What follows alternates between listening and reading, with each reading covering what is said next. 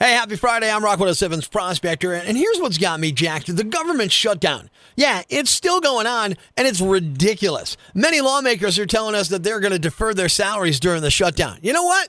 Not good enough. I'm sorry, but it's not. I don't care if a bunch of narcissistic uber-rich yambags who don't need the money get paid. I care about the millions of people who work for or depend on the federal government. When are they going to get paid? When are the people laid off at Lockheed Martin due to the government shutdown going to get paid? You want to know how botched up this is? The government stopped paying the military death benefit. Yeah, in fact, a charity has picked up the tab and will continue to do so until this gets fixed. That's a travesty, man.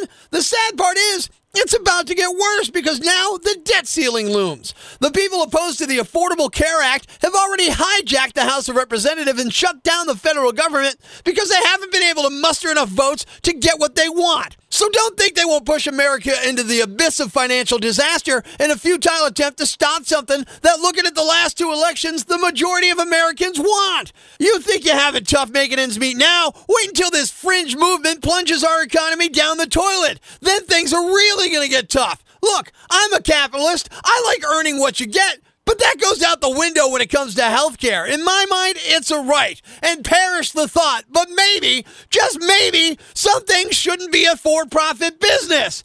I'm Prospector. I'm for the people. Who's with me? I gotta go crazy, man.